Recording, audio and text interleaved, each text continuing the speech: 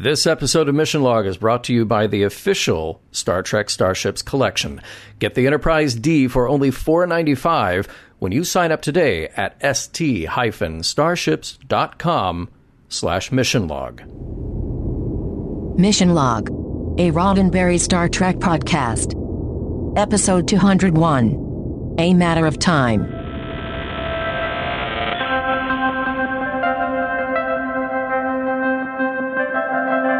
Welcome into Mission Log, a Roddenberry Star Trek podcast. I'm Ken Ray. And I'm John Champion. Ken, it sounds like there's something wrong with your recording. To the uninitiated, it may sound that way, John, stupid. To the novice, the dumb, stupid, the dumb.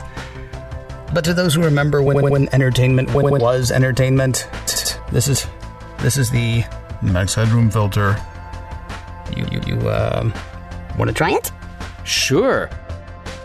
Each week on Mission Log, we watch an episode of Star Trek, taking it apart for messages, morals, and meanings, and figuring out whether it all stands the test of time. John! The 80s called. They want us back. Let me turn this off. Before it gets obnoxious. Too late. There we go. Okay. This week, A Matter of Time, the one where a guy comes from the future to study the 1701D, its crew, and the happenings on Panthera 4. Or does he? In a moment, John will rock trivia like no other, but first, a few words about a bunch of starships. John, if you're like me, actually, you kept them all. Everybody else, if you're like me, you had pictures of spaceships and sci-fi toys all over your room when you were a kid. But when you became an adult, you put away childish things and graduated to a better class of toy. Now, if you haven't done that, congratulations, it is graduation day. The official Star Trek Starships collection is coming for you. Twice a month, you'll get a new ship, some Federation, some from other worlds. You'll get a magazine filled with production notes, design notes, and in-universe info about the ship. You'll get a digital download of the magazine so you can keep the magazines pristine, like us collectors do. And you get all that for $20 a month. 2 ships, 2 shipments, $20 a month. And maybe the best part of this whole thing is you can get the demo model. You can get the whole thing going with the Enterprise 1701D. Maybe you've heard of it. You get that and its accompanying magazine for $4.95 to try it out. The address to do that is st-starships.com/missionlog. st-starships.com/missionlog. Trying it out not only supports this show, it also gets you a fleet of fun. Now, here's one thing I can tell you. We cannot say enough good things about those ships. Mm-hmm. And we heard that from a lot of people. We've told you a lot about them. We want you to give them a try. So that address one more time, st-starships.com/missionlog. And a huge thanks to Eagle Moss for sponsoring Mission Log. Of course, we do still want people to send us pictures of their ships and things, right? Oh, yeah. That, and comments, too. Oh, yeah, other things as well, not just pictures of your ships. Yes, we're going to go ahead. We've decided to not make it so that you have to, support our sponsor to email us. Right. Or call us, or, any number of ways to get in touch. Mission Log Pod is the address to find us on Facebook, Skype, and Twitter. If you'd like to leave us a voicemail, we would love to hear your voice. 323-522-5641 is the number to call. 323-522-5641.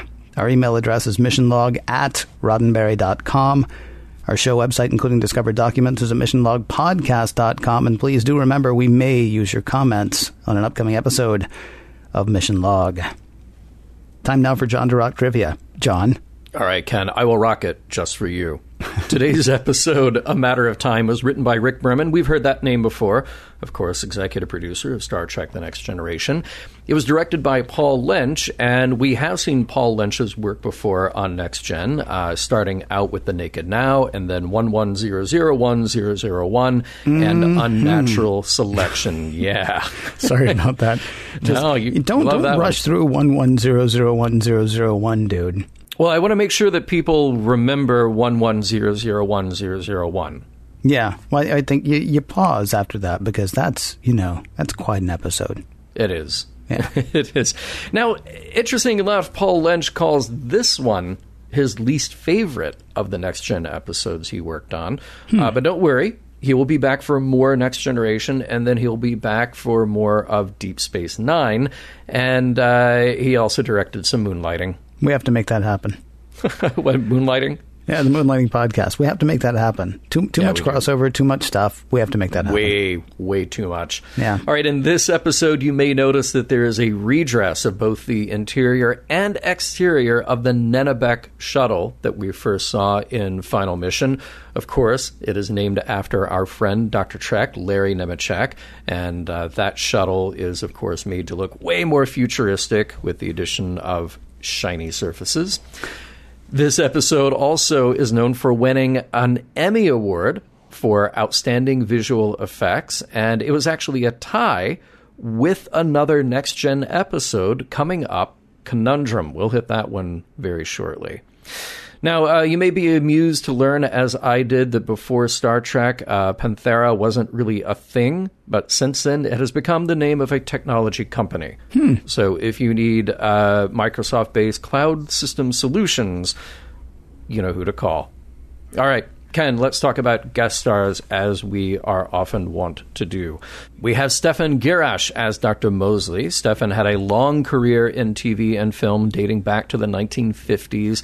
He did all the early Playhouse shows and live TV, which led to parts on Gunsmoke, The Untouchables, Bonanza, and recurring appearances on Barney Miller, The Jeffersons, and Dark Shadows.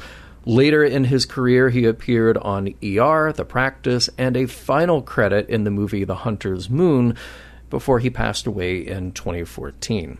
We also have Sheila Franklin as Ensign Felton. Now, we don't name all the random ensigns who show up on the bridge, but she actually sticks around for 4 more episodes, so we will see Felton again. She has just a couple of credits afterward as an actress, an episode of Home Improvement and the 1998 sci-fi movie Centurion Force, and that is all for her for professional acting credits. And finally, we have Matt Frewer as Professor Berlinghoff Rasmussen. Now, originally selected to play the role, and actually the script was written specifically for Robin Williams, but Robin Williams had to bow out. He was working on a movie with Steven Spielberg called Hook, which you may or may not have seen. It had also been considered to put Tom Baker from Doctor Who, he was the 4th Doctor, in this role.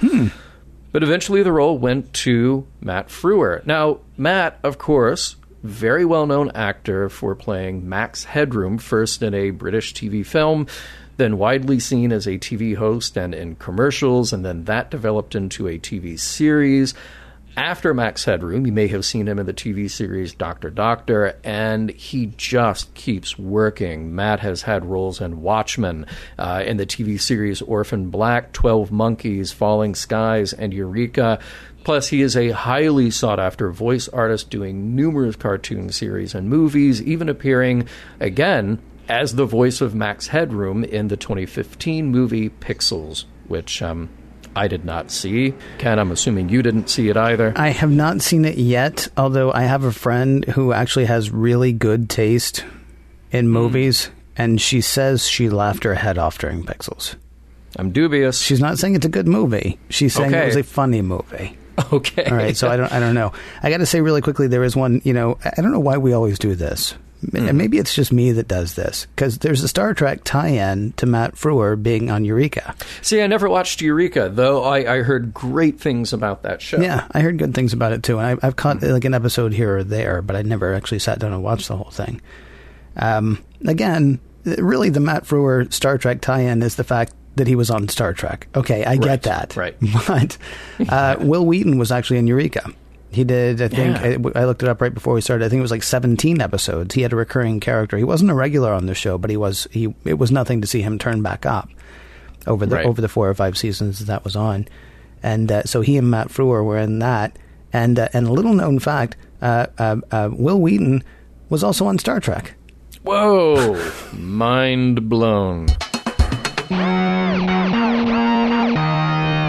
If you think two people pretending to talk like a person who pretended to talk like a computer is something, you should try being a computer who talks like a person. It is no small task.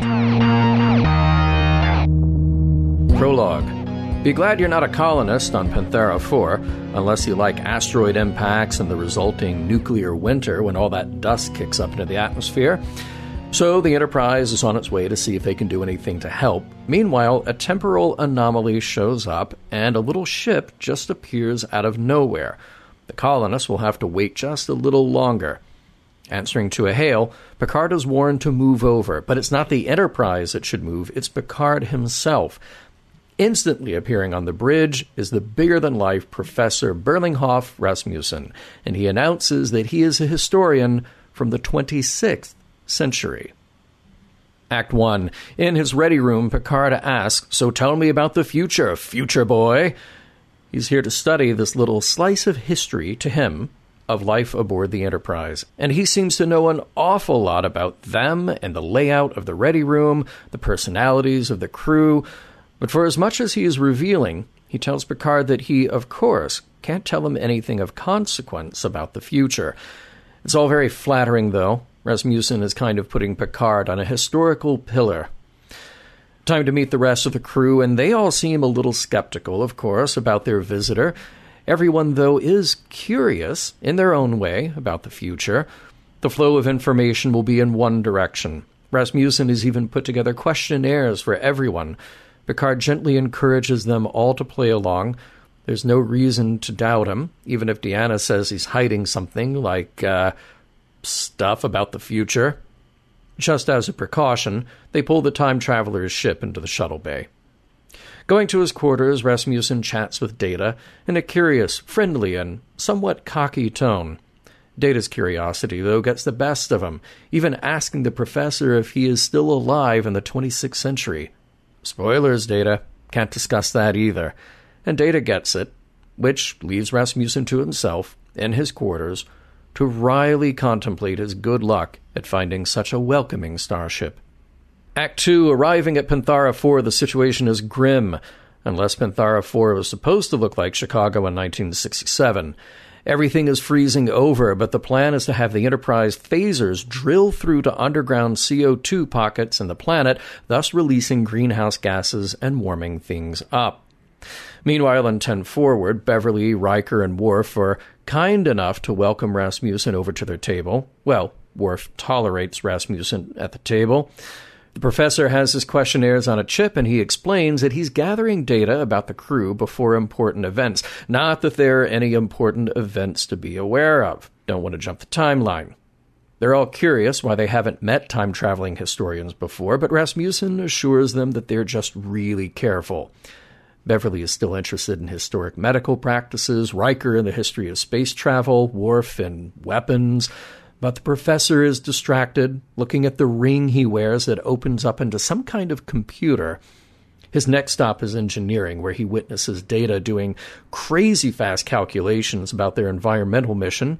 Then it dawns on Geordi that the mission is the reason Rasmussen is here, to witness history in the making.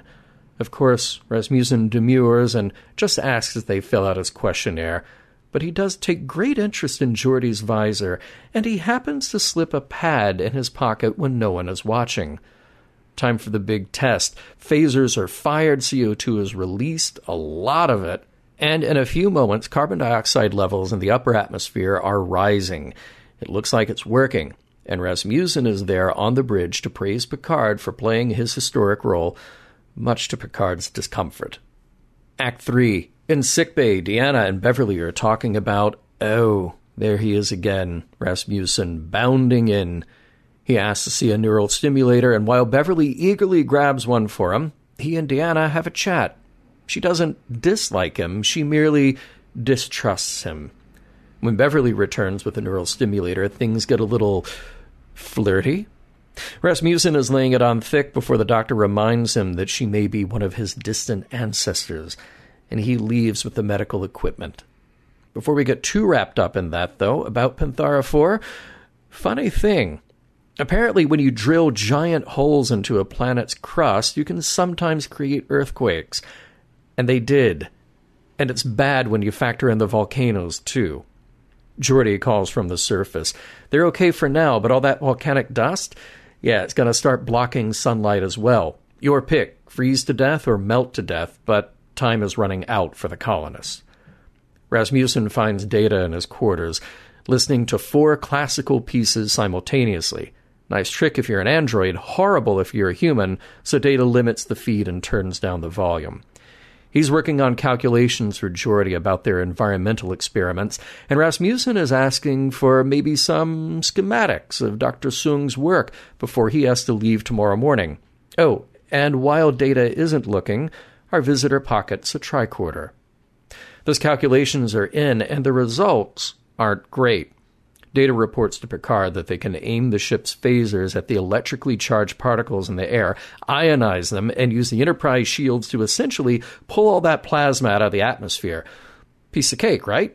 Except that they're a little bit off. They'll set the planet on fire. Okay? See you after commercial. Act 4. Picard has a bit of a dilemma on his hands. Try to use his technology to help Panthara 4 and potentially burn the atmosphere to a crisp, or do nothing and wait for the freeze to kill off the population. He has no idea which is the best course of action, and he invites Rasmussen to his ready room. There's only one person on board, the professor, who actually knows the outcome of Picard's decision today. But wait, there is a little thing, the Prime Directive, that prevents Picard from asking for the outcome of his decisions today. It's just information he needs. Rasmussen isn't going to budge, though. If he gives Picard the slightest inkling of information about what will happen, he'll change the course of history, perhaps his own history, perhaps the history of everyone on the planet. Picard tries to reason with Rasmussen. Isn't this the right thing to do, to give information? Is this one of those times when the Prime Directive should be broken? There are literal lives at stake.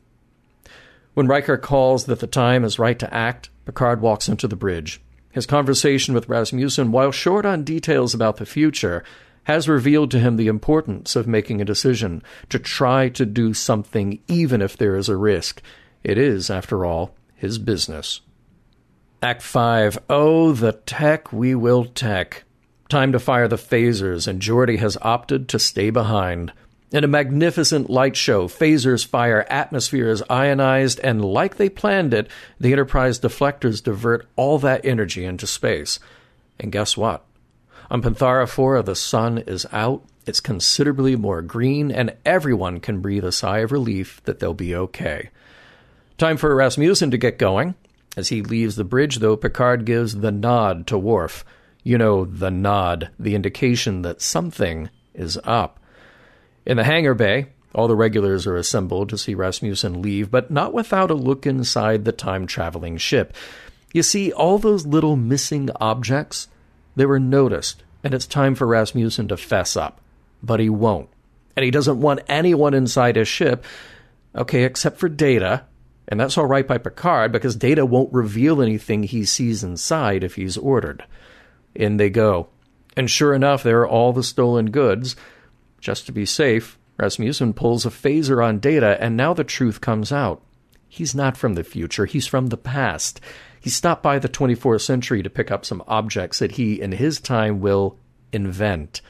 As luck would have it, now he's got Data to take back with him, but the phaser doesn't seem to be working. Then Data informs Rasmussen that they will be leaving the time pod, one way or another. When the door opens, Picard lets us all know that the ship computer was able to deactivate all the stolen devices, and that leaves us with one 22nd century criminal and a time pod that, oops, automatically disappeared to its next destination. Now Rasmussen will become a permanent part of the 24th century, to be dropped off at Starbase 214. The end. Now you say to yourself, how is it that Picard was fooled? And of course, how was Picard fooled? Well, because he examined his credentials and everything seemed to be in order. They totally looked like official documents from 300 years from now. Oh, you mean the documents that haven't been invented yet? Exactly. So we have no frame of reference at all? Exactly. What is this, like a laser scan reader thing? We either have never used those yet or don't use those anymore, so you must be from the future. And look, the picture of your brother and your sister, they're fading out. It's such a cheap... they did such a bad job on this. Yeah, it says right here, 26th century, 23rd. Which one was he was from? Well, no, we're in the 24th. Okay, yeah. From the 26th. And it says right there, from the 26th century. So I guess that must be... yeah, so that's good. Hey, good news. Nuclear winter of the 21st century is mentioned, so we got that to look forward to. Absolutely. Yeah. That gets us us one step closer to first contact. All we need now is warring factions and a complete dissolution of society for a little while. But, things look up after that. They totally do. Yeah. They totally do. All we need now is nuclear war, nuclear winter, Zefram Cochrane. That's it. And then we are on our way. One thing that I really look forward to in the future, because I noticed in this episode how convenient it is to have a drawer full of water in your quarters. Yeah. I think we pointed that out in The Hunted when it first appeared. And I just kept thinking, replicators are cool and everything, but sometimes you just need a drawer full of water. Yeah. And then I thought, think about what happens when the Enterprise get hit by something like an energy beam or whatever, and then all those basins spill in about 1,000 cabins. All right. See, I'm going to blow your mind because I also thought about the basin of water that's just waiting there. Mm-hmm. What if it's hologram? What if it's like holodeck water? So it's only there like when they pull the top back when you need it. Well, that's a good idea, but then I think you run into a problem where it's sort of like when you open and close the door to the fridge really fast, when the light goes on or off. You're just going to be doing that all day. You're going to be pushing back the drawer. Is there water now? Oh, no. Oh, yeah. Is it? Yeah. Okay. I would imagine that was true in the early part of the 24th century. Like when the but then first we've one gotten was over there. that? Right, yeah, Okay. I would think so. Okay. I would think so. When the first, Enterprise class ship, of course not an Enterprise class, what are they called? Oh, the Galaxy class? Galaxy class. So the this one? first, Yeah. so the, I guess, NCC 17 whatever Galaxy, that one probably, that's all the crew did. But then they got over it. Okay. Eventually they took a good year into the mission. It may well good have. year. Yeah. Captain's log. I'm seriously thinking about dropping all these people off someplace if they don't stop playing with the drawers of water. I had a question about Beverly and Rasmussen. I had a few questions about Beverly and Rasmussen, actually. Oh, I don't doubt it. Well, you said that so they invited him over, and you said, well, Worf tolerated him. Well, actually, it was only Beverly who invited him over. And I guess my question is, what's up with Beverly inviting Rasmussen over to sit with Riker, who doesn't want to hang out with him, and Worf, who really doesn't want to hang out with him? It struck me as almost mean. Well, see, here's the thing. I think Riker is Riker's amused by just about anything. Yeah. As we've noticed. So he'll pretty much get along or try to get along with anybody, unless it's like Ensign Ro. But I was going to say, unless it's a Bajoran. Yeah. Right. But other than that, he's good, And I think as we established about Beverly, she's curious. Just a curious woman. She will just try to figure out whatever is put in front of her. Worf, I kind of enjoyed the glaring that we got from Worf. Yeah, that was good. But I get it. Maybe we've learned anything from Guinan. Guinan's the one who said to Geordi, like, hey, I'm going to go be that person's friend because nobody else is talking to her. All right. Well, yeah. Hold on a second, though, because we also have to discuss the sort of, I don't want to say sexual tension, but the sexual subtext. It's a flirtation. Yeah. Okay. At an inappropriate time. Yeah. So Rasmussen comes into sickbay and he's like, hey, doctor, mind if I hit on you? And Crusher's like, yeah, sure. You'll be fine, right? Guy who is like, bleeding right here on the table. Like, it looks like he was attacked by a bear. Yeah. Or a Salot, maybe. Because that was a weird, I don't know what he was attacked by. But yeah, she's in the middle of helping him not bleed anymore. And he's like, hey, can I talk to you? And she's like, yeah. Here's the question. Was she really into Rasmussen or was she being diplomatic? Boy, every time I watched that scene, I kept asking myself the same question. Yeah. And each time I would watch it, I would think, okay, maybe I'm watching this for her to be playing with him and diplomatic, or maybe I'm watching this that she is flirting right back. It kind of works either way. Yeah. Sort of. So I'm okay with interpreting it either way. Yeah. Dr. Crusher, hey, she fell for John Doe. John Doe's got a lot more going for him than Rasmussen. But then John Doe doesn't have a cool ride. He doesn't have a time pod. That's true. Nor, ultimately facial features. Oh, yeah, right. Yeah. So that is a little bit difficult. Yeah, whether you like the styling of Matt Frewer's outfit here, he can wear a suit. And I mean, literally, he can actually physically wear a suit. He can, right, yeah. And as far as we know, he does not have a symbiote living inside him. So that's another check in the column for Rasmussen as far as Beverly is concerned. And he's not her boss. Right. See, these are all things that are adding up in his favor. So. Anything, actually. And I wouldn't have to see him every day. Heck, he's not even going to be in this timeline next week. Yeah, okay. I can see it. Yeah. And if he stuck around long enough, he might be able to dance.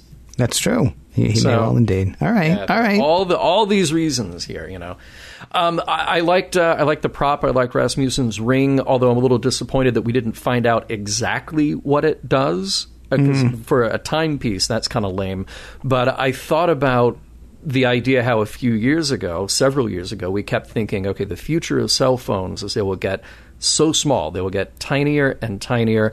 Do you remember the sketch on Saturday Night Live where Will Ferrell was the fashion designer and everybody who was super fashionable had these phones that got smaller and smaller, and eventually his was literally a little ring phone? This tiny little half-inch microscopic thing. Oh, yeah. But, of course, now the opposite is true. The cool phones are the big phones.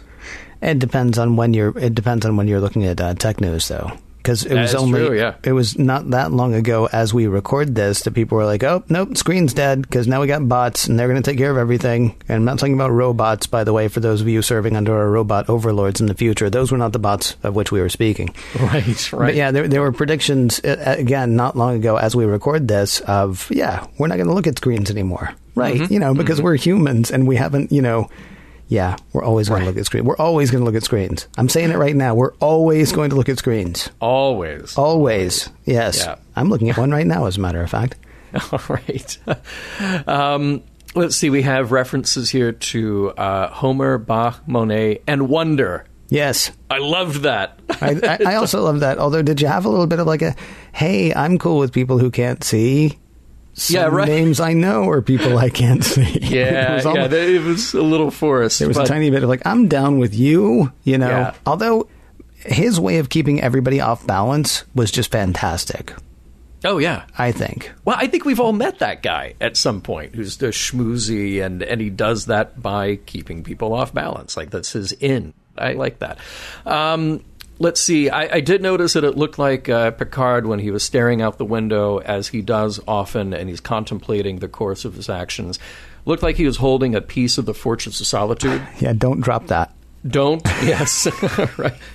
But keeping with the theme, though, with that glass, we got a really nice shot of that glass/acrylic lucite ship in his room. That's just a thing right there for you to walk around. And then another bit of information that we learned about Picard, he said in arguing about the course of one's own history and making decisions, he said, do I invite Adrienne or Susanna to the spring dance? I think we know the A now in Picard's AF. That was callback AF. Absolutely. It was. Yeah, I thought about that too. The second, wow, and that's how he ended up funking out of whatever it was. Mm-hmm.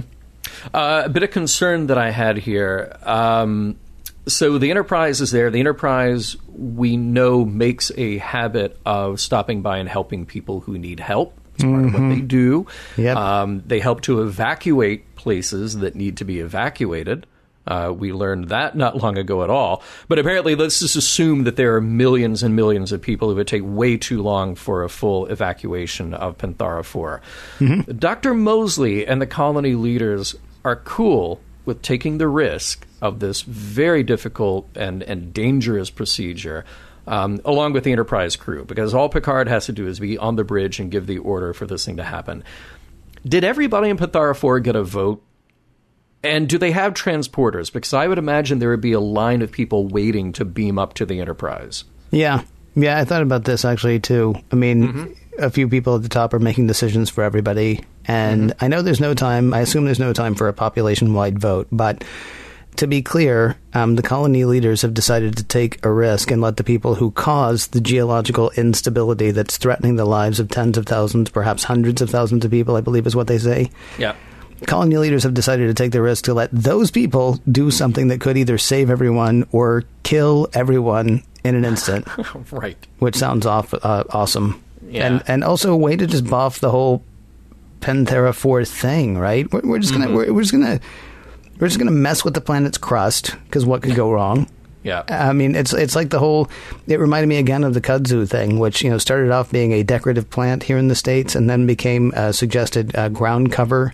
And then it was recognized as a weed, and it is actually, I didn't know this until researching for today, a federally recognized noxious weed. Oh, so, wow. So, good show, everybody. Yeah. Really, just way to just, and yet they hit on a solution that's like the ultimate sink or swim. What we're hopefully going to do is clear all the ash out of the sky, though there's a really good chance that what we're actually going to do is just clear out the sky. Just all of it, yeah. Just all of it, which, how often do you look up, really? Right. Now, can I ask a question really quickly, though? Does this set up what was the guy's name from Conscience of the King? Oh, Kodos. So does this set up sort of a Kodos thing? I mean, because if you sit there and say the needs of the many outweigh the needs of the few, or the one, right? Yeah. Okay, only a few 100,000 people are going to die. Now, that sounds bad, but stick with me. There are millions of people on the planet. A few 100,000 people are going to die. Do you really get to flip that coin?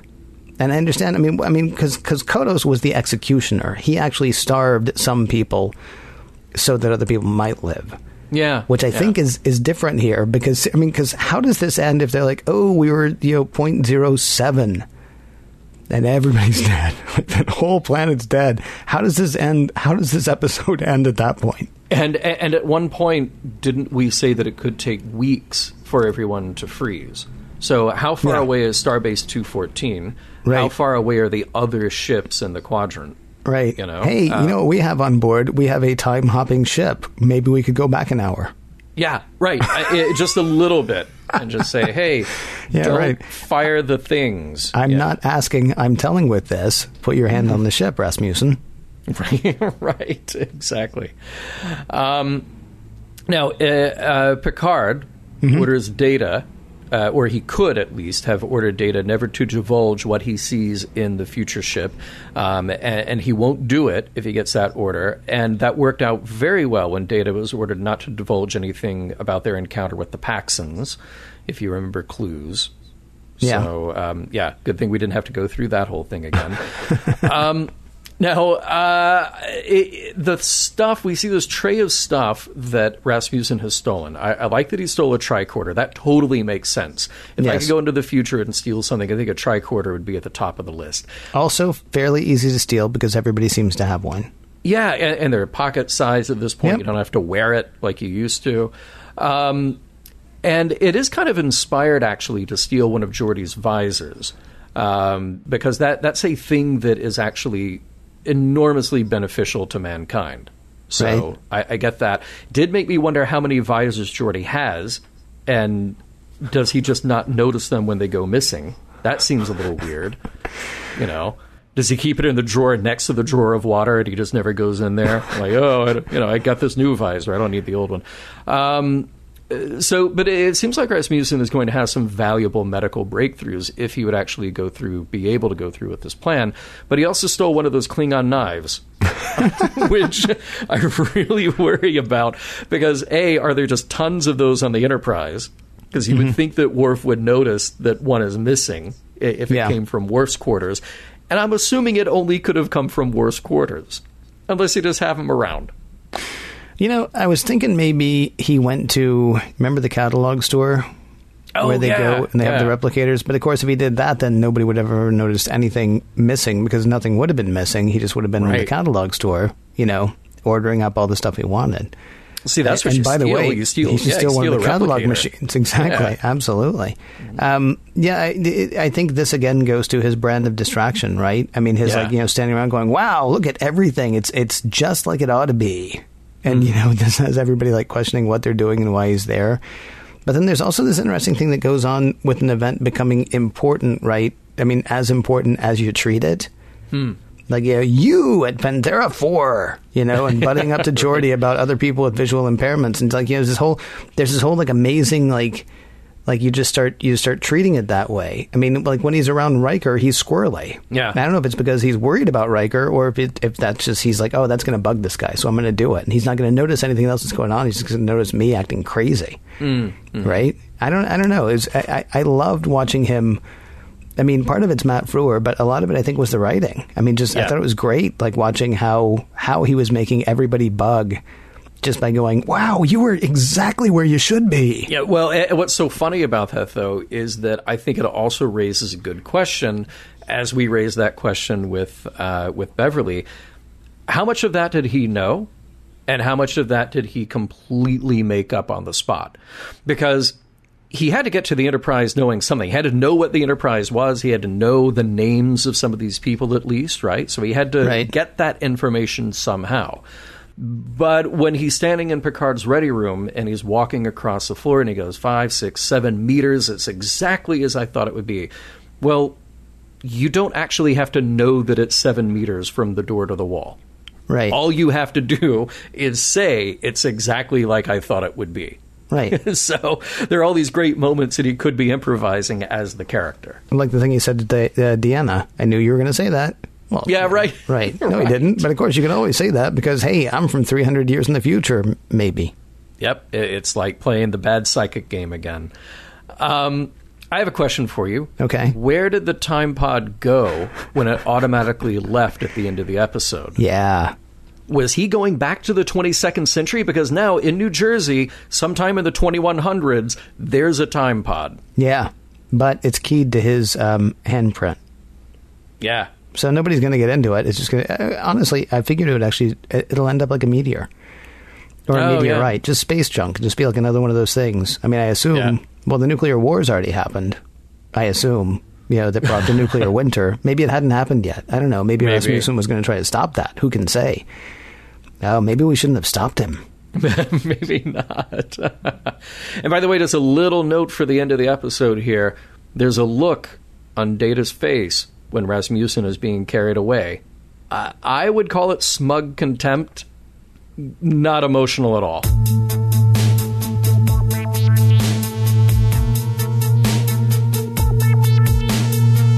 The whole Will Wheaton, Matt Frewer crossovers and trivia were interesting.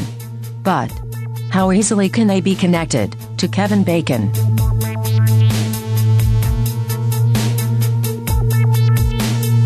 So there's one thing that I loved that Rasmussen talked about in this episode, and it's something that I actually have been talking about. I'm sorry about crossing the streams. I'm sorry about crossing what I do other times, but I think people know I have a daily Apple News show. Mm-hmm. And that show is called macOS Can. It's available Monday through Friday as we record this, and you can find it at macoscan.com. Sorry about that. Do I owe you anything? Do I owe us anything for that? I think you do. Okay. Yeah, well, it checks in the mail. What's interesting is in covering Apple over the past several years, I mean, you've got people who remember when Apple, what they made was the Mac, right? Right. And then you got people who sort of came on around the iPod time. And then you got people who came on around the iPhone time. And while nobody's hanging on for the iPod, you can ask 5 different people what Apple has to do, and each one will tell you something different. I know a guy who will talk to me for 30 minutes about why Apple needs to make a new MacBook Pro, or a new Mac Pro, excuse me. He'll talk about it for a long time, because that is what Apple has to do as far as he's concerned. For a number of years, I thought Apple had to start a streaming music service, and they did. And they didn't actually have to. They would have been fine without that. There's nothing that they have to do, but everybody comes with their own lens. And that's what I thought was so neat about this. When he sat down in 10 Forward, when Rasmussen sat down in 10 Forward with Riker and Crusher and Worf, right? Yeah.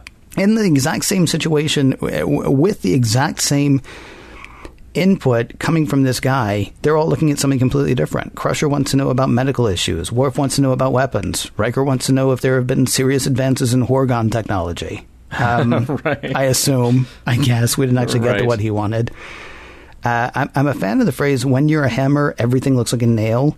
I've heard that before. Yeah. Well, we're all hammers. I mean, we are. We see what it is that we look for in a lot of ways, or we see the things on which we're fixated. And we're interested in the things that, of course, interest us. That's why we call them things we're interested in. To me, that was a really fascinating thing to see. Like, you know, nobody was saying, how is the future? Everybody was like, how is what I do now in the future? Do you know what I mean? And I'm not faulting anybody for that. There's no fault there. It's just fascinating to see it illustrated every time you do. Like, you know, here is someone with all the answers. Okay, good, because I have very, very, very specific questions. Right. that have to do with right. maybe nothing that anybody else cares about. I don't know. It interested me. I think any time if we were to be presented with any information remotely related, not that we're going to be visited by a time traveler anytime soon. You don't know. Yeah. Well, we don't know, Ken. That's just that we don't know. Dana Gould actually says we do know, because if it were ever going to happen, we would already know about it. It would have happened. Well, you know, Stephen Hawking had that thing where he threw a party. He sent out the invitation that any time travelers from the future should meet him at this particular time and place, and it didn't happen. So, did he even show up? Stephen Hawking showed up. Oh, okay. Because I was going to say, how does he know? Right. Smart guy. Yeah, he did show up for his own party. Yeah, forgive me. Incredibly smart guy. Incredibly. I'm not just incredibly smart guy. All right. Yeah. But your point is taken, that we all have kind of our own self-interest that we're looking out for in that respect.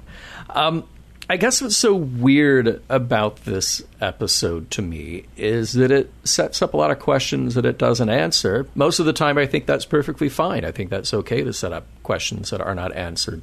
I wondered if Picard was suspicious from the very beginning. I like to think so, especially since they seem to kind of have a plan at the end. It's all about the nod. But at the very beginning, and they're sitting in the conference room, and it's like, oh, I've seen the credentials, and we'll just go along with it, even after Rasmussen is out of the room. Yeah. At what point did Picard pull Worf aside and say, okay, look, just be ready? You know? Because apparently nobody else had been given that talk by Picard. Well, Picard actually told him how he could have gotten away with it, though, right? Just steal less. Yeah, right. He said there were too many things missing, and that's what it was. Yeah, well, but at what point did people notice their stuff missing? I mean, didn't anyone? Like, Beverly just sort of let him walk out of sickbay with that. He didn't even pocket that. He was holding it in his hand. He had this big, goofy smile on his face. I got your thing. I'm going to walk away with the thing. She's like, yeah, you go away with the thing. Without knowing what it does, he turned it on and held it next to his head. Yeah, it was a neural stimulator. He was going to go right ahead with it. That's great. That's good. Yeah. I also had to wonder, what was the backstory? How careless was the time traveler who let Rasmussen steal his ship in the first place? And I don't mean let, like, here, take it, but got himself into a position that Rasmussen overpowered him or did whatever it was that this time traveler from the 26th century was not expecting. Interesting. You seem to be under the impression that guy's still alive. Oh, no, I don't think he is. Okay. But I do question what was the circumstance that Rasmussen did a terrible deed to him. Yeah. And when did that happen? Did it happen in the 22nd century? And did Rasmussen just hide the body? And is that even Rasmussen? Because was Berlinghoff Rasmussen the name of the 26th century time traveler? Yeah. And were his credentials stolen? Oh. Or did this guy, did the inventor from the 22nd century, create new IDs with his own name? That did not even occur to me. So the credentials could actually be good. We might actually have to let Picard off the hook on accepting those credentials. For 200 to 300 year in the future credentials, he has no idea what they look like. Because they may be sound as a pound. Yeah. Well, I mean, they may have been visited at some point. So maybe there's like a secret book that every starship captain gets. Oh, it's like, by the way, if you're visited by people in the future, because this has happened before. 19 something on Earth, there were these guys. There was a guy with a cat, and a woman who looked like Terry Garr, and they were from the future. So, right. And we saw their papers, so we knew that was true. Yeah. I had a question actually about kind of what you were talking about last segment about, what he actually knew before he got there. Yeah. You don't need to know, right, that it's 7 paces or 9 paces or however much it is across Picard's ready room. You can make that up. Yeah. And I do love the fact, too, that he was like, with the Book of Shakespeare, that's always been where it is. We always thought it was on your desk. Don't move it because of me. Okay, that's cute. I do believe, though, that he did know what was going to happen at Panthera 4. I mean, I just have to think that he did know that because he put himself right in the Enterprise path, right? Yeah. And so what I found myself wondering, assuming that he actually did know, why did he refuse to help? I mean, he has to have known how things ended because he researched enough to be where he was when he was. I guess what I'm wondering about is, was he concerned that significant changes in the timeline would affect his ability to get the time pod, which would, affect his ability to steal from the 24th century? Or, interesting, yeah. Or did he have a certain amount of honor despite the fact that he was acting completely dishonorably all the way through? Did he have a code that, operated outside of the code that allowed him to take stuff and apparently kill somebody and also mislead everybody, but no screwing with time? Right. I mean, except for, me. It's the kid brother thing again. Nobody screws with time but me, dude. Yeah. but see, I think there's a possibility that he didn't know the outcome because it goes back to my question about how much did he actually know about the Enterprise. So the fact that he ended up there could have been coincidental, or it could have just been, the Enterprise is the flagship of the fleet, and around this time it'll be over here. You would think that if he had studied anything between the 24th and the 26th century, however it was that he got his hands on that material, the Enterprise is going to be a pretty famous ship. It is the flagship for that time period. Right. So let's say he goes back. He knows enough to know who the captain is. He knows enough to know who Data and Riker are, etc. All he really has to do, because again, if he just says like, I'm here at an important time, well, it's not really an important time, but it's leading up to something important, then honestly, whatever happens is that thing.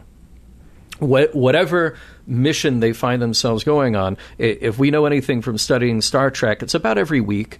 It's about every week that something important happens to the crew of the Enterprise.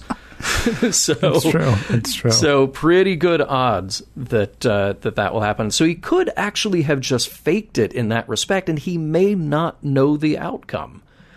Or he may not understand enough of it to even make a recommendation about what that outcome could be. Because I totally agree with you that here's a guy who acts so completely dishonorably otherwise. This honestly shouldn't matter to him. Well, unless, again, if he does anything that affects the decisions that are made. Yeah, then it's purely self-serving at that Then point. He can't get the time pod because the guy in the 26th century may have never been born, so he wouldn't have come back to the 22nd century, and then he wouldn't be able to steal the ship and steal the things and make the stuff. I would like to think that he's thinking that far ahead. It's pretty interesting. It makes him a mastermind. It does. It does. But is he that guy? I don't know. I don't know. You actually just blew my mind a minute ago. You pointed out that something big happens just about every week. Yeah. It's incredibly lucky that this was a weekly show. Yeah, right? Yeah. That's just, wow. It's incredible. What are the odds? Think about all the stuff that would have happened in between. I know. And yet on television, that actually seems to be the way for the most part, except for Seinfeld. Right, exactly. All right, so I got a question about Picard getting snooty about Rasmussen trying to change Picard's history, just as Rasmussen got snooty about Picard potentially changing Rasmussen's history. Yeah. Okay. Yeah. How does Picard know, and I joked about this at the end of the last segment, maybe we shouldn't have stopped him. How does Picard know that Rasmussen didn't get away with it? That he didn't invent, and that's with quotes around it, obviously, that he didn't invent the tricorder, the phaser, the neural stimulator, and so on. Oh, now, of course, that sets up a paradox, because if nobody had invented it, how could he go there to steal it and go back and invent it? But that's, part of the fun of the whole time travel thing. Right. Which came first, the chicken or the egg? Yes! I mean, it would have been interesting if Rasmussen's ship had disappeared and everything else did too. Yeah. Right? Now, it would have made next week's episode a bit difficult to write, I'll grant you. But, what if the ship went away and it just went to black? We wouldn't know until next week. Are there any ramifications from that at all? Does anybody even remember? Yeah, Is Matt Frewer now walking around in a Starfleet uniform? And nobody knows why. Although that's more like when Dawn joined Buffy. But that's for one of our other podcasts that we'll eventually do. Right. I got to say, Picard's dilemma in this is pretty wonderful, and it harkens back to one of those Star Trek messages that we run into over and over again, that, regardless of how we specify the Prime Directive, it's about doing what is right even when it's not easy or convenient. Picard feels morally compelled to lift a finger, to do something in this case. And it could be the wrong decision, and, it would be nice to know what the other options were, if there were options, like getting other ships there if they could, beaming people out of there if they could. But I think that's really what this comes down to. That's the more important thing in this, is that Picard says that he is willing to sort of ignore some of his directives if it means that he does the morally right thing. Yeah, didn't he actually say, you know what, I don't care about your future, or I don't care about your past, because your past is my future. Yeah. I couldn't help wondering, though, if Picard wasn't making an argument against the Prime Directive in his discussion with Rasmussen. How so? Well, because he doesn't care. Because this is the code by which he's lived, and all of a sudden he's like, but there are 20 million people. Well, there were always 20 million people. I mean, what happened what happened with Ensign Rowe, right? What happened to the Bajora, or the Bajorans, or however you say it? Yeah. Starfleet totally turned and looked the other way on that, because they needed to not have a war with the Cardassians, right? Right. And so they could say, well, Prime Directive, what can we do? It's almost like the Prime Directive is about guilt in a way. I mean, or about absolving one of guilt, like an absolution predicated on the notion, we might make things worse, so we just better not do anything. Or we might make things better for some, but we might make them worse for others.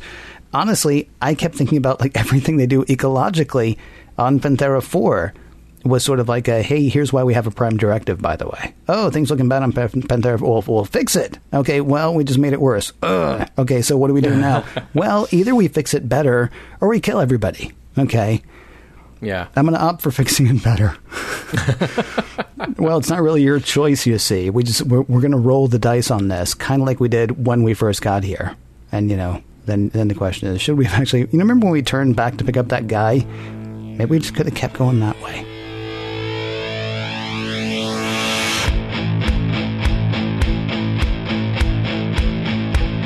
With Rasmussen, or whatever his name is, in the 24th century Pokey, it is time to figure out what we can take from A Matter of Time.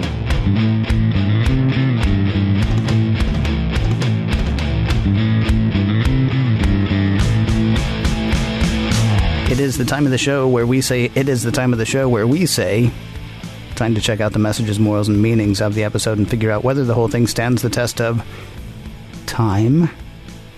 A Matter of Time, John. Does this episode hold up as far as you're concerned? It's fine. I mean, here's the thing. There's an emphasis on comedy here, and I think that's perfectly okay, because we all allow Star Trek to do that from time to time. We allow Star Trek to sort of break out of its confines, and it can do a comedy show, it can do a horror show, it can do hard science fiction, it can do relationship drama, it can do all these things. Star Trek is just the format, it's the scaffolding on which the stories are told, right, and the characters are built.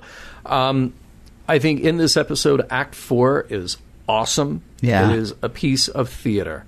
It's these two guys in a room having a conversation that is very existential. It really, at that point, it's not about the planet. It's not about the phasers. It's about how we make decisions, and the fact that some of that is completely out of control, that everything that we do has an impact, and we all just sort of have to do what we think is best. So I love that act. I love that whole moment in this show, and I'm glad that they committed to that.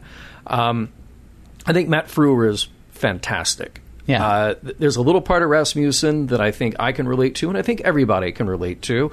I like time travel stories, And it appeals to this idea that if you could, you would want to go back and have a conversation with Thomas Jefferson or Galileo or just somebody from an everyday walk of life at any point other than your own.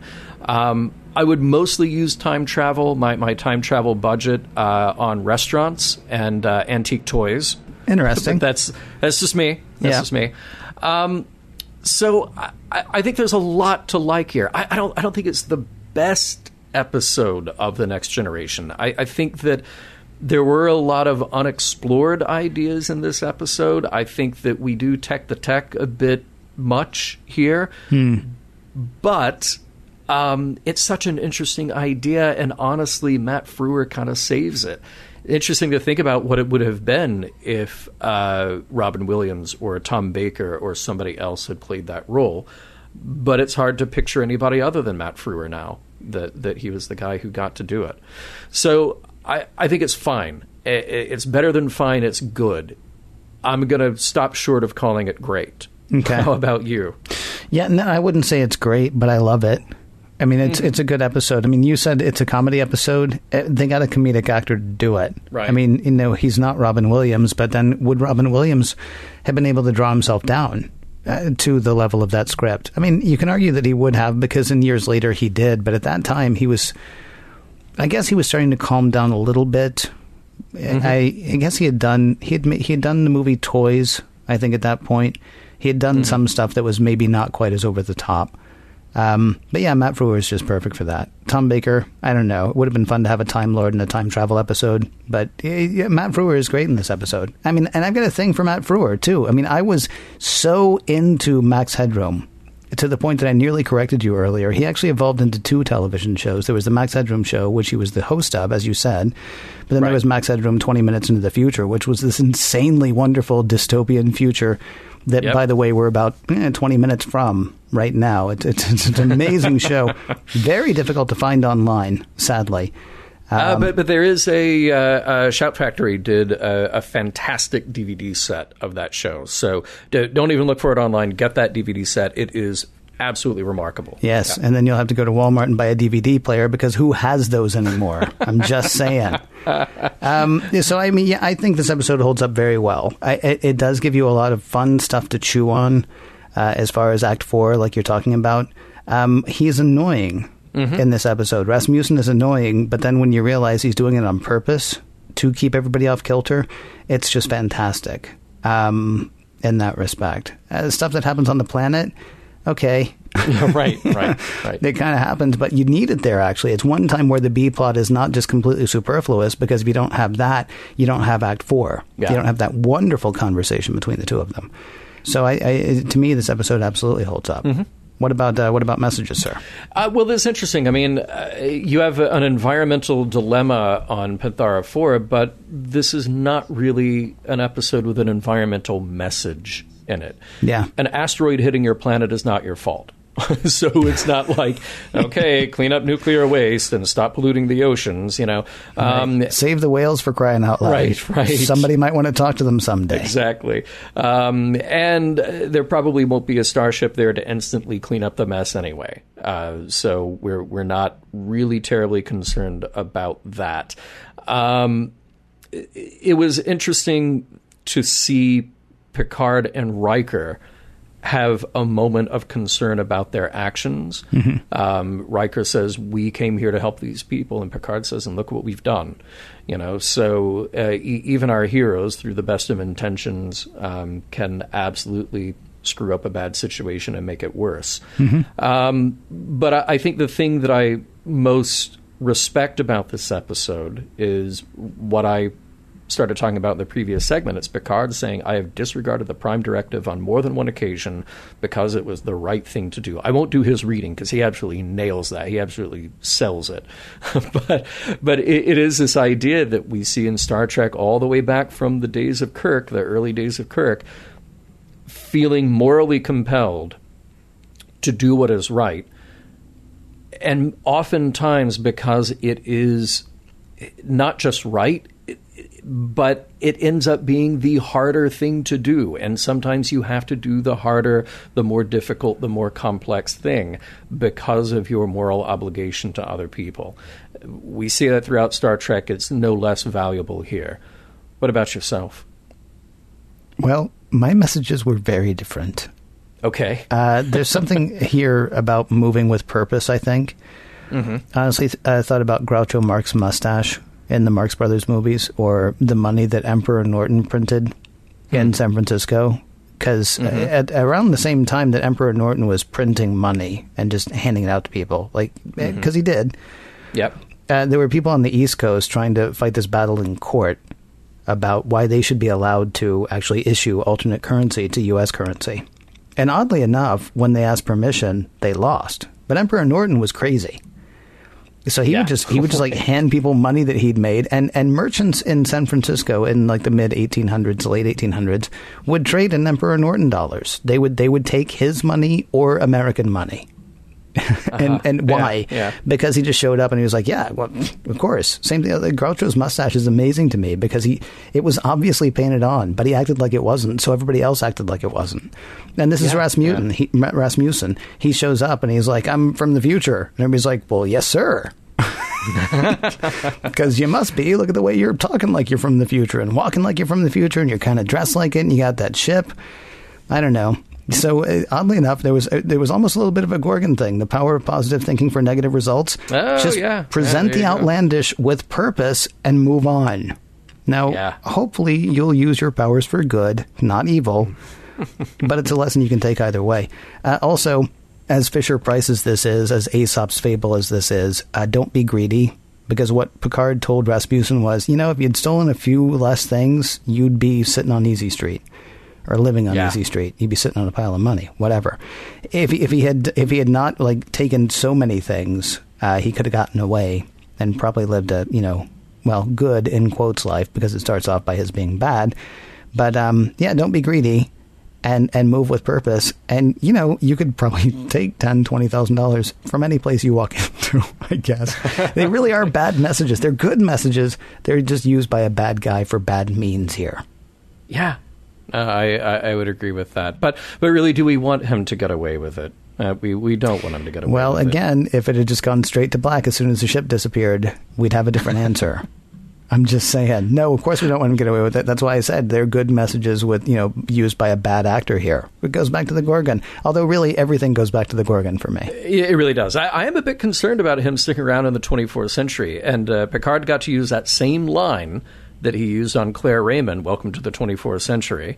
I do wonder if they will introduce him to LQ Sonny Clemens. Oh, you can't move without hearing an LQ Sonny Clemens song on Subspace these days, dude. Seriously. Exactly. He has come back alive in the 24th century. But there is something really, quite fascinating about that the 24th century is full of people who are refugees from earlier centuries. You got those three who were thought out. You've got, who knows, maybe some of Khan's people still on ice. Yeah. You might actually have, if not Dr. Gillian Taylor, maybe some of her progeny. Descendants, I was just thinking that. You've got, plus all these whales that didn't used to be there. Mm-hmm. Well, three of them. 23rd, 24th century, we're totally good with handling all these refugees from earlier centuries. So it's just a thing at that point. And there is another lesson that we might take away, John. Right. So that message alone, that holds up very well. It's good to know that there might be space in the 23rd and 24th century if you find yourself dislodged in time. Mission Log is produced by Roddenberry Entertainment. Executive producer Rod Roddenberry. You can find out more at roddenberry.com. For more exciting Star Trek podcasts, be sure to check out Trek FM. That is trek.fm. And for the latest in Star Trek news and discussion, be sure to visit trekmovie.com. Next week, New Ground.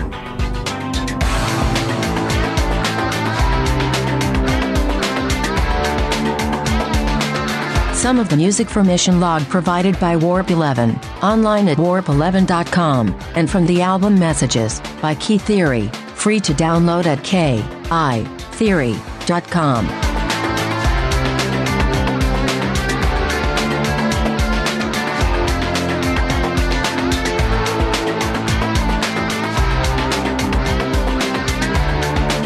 Seeing Max Headroom was nice. But when do we get to the episode with Webster? And transmission.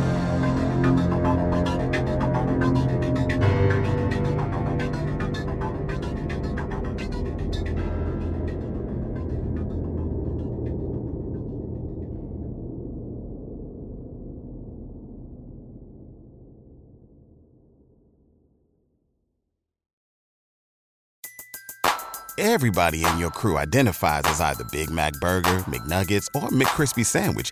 But you're the Filet-O-Fish Sandwich all day. That crispy fish, that savory tartar sauce, that melty cheese, that pillowy bun. Yeah, you get it. Every time. And if you love the Filet-O-Fish, right now you can catch two of the classics you love for just $6. Limited time only. Price and participation may vary. Cannot be combined with any other offer. Single item at regular price. Ba-da-ba-ba-ba.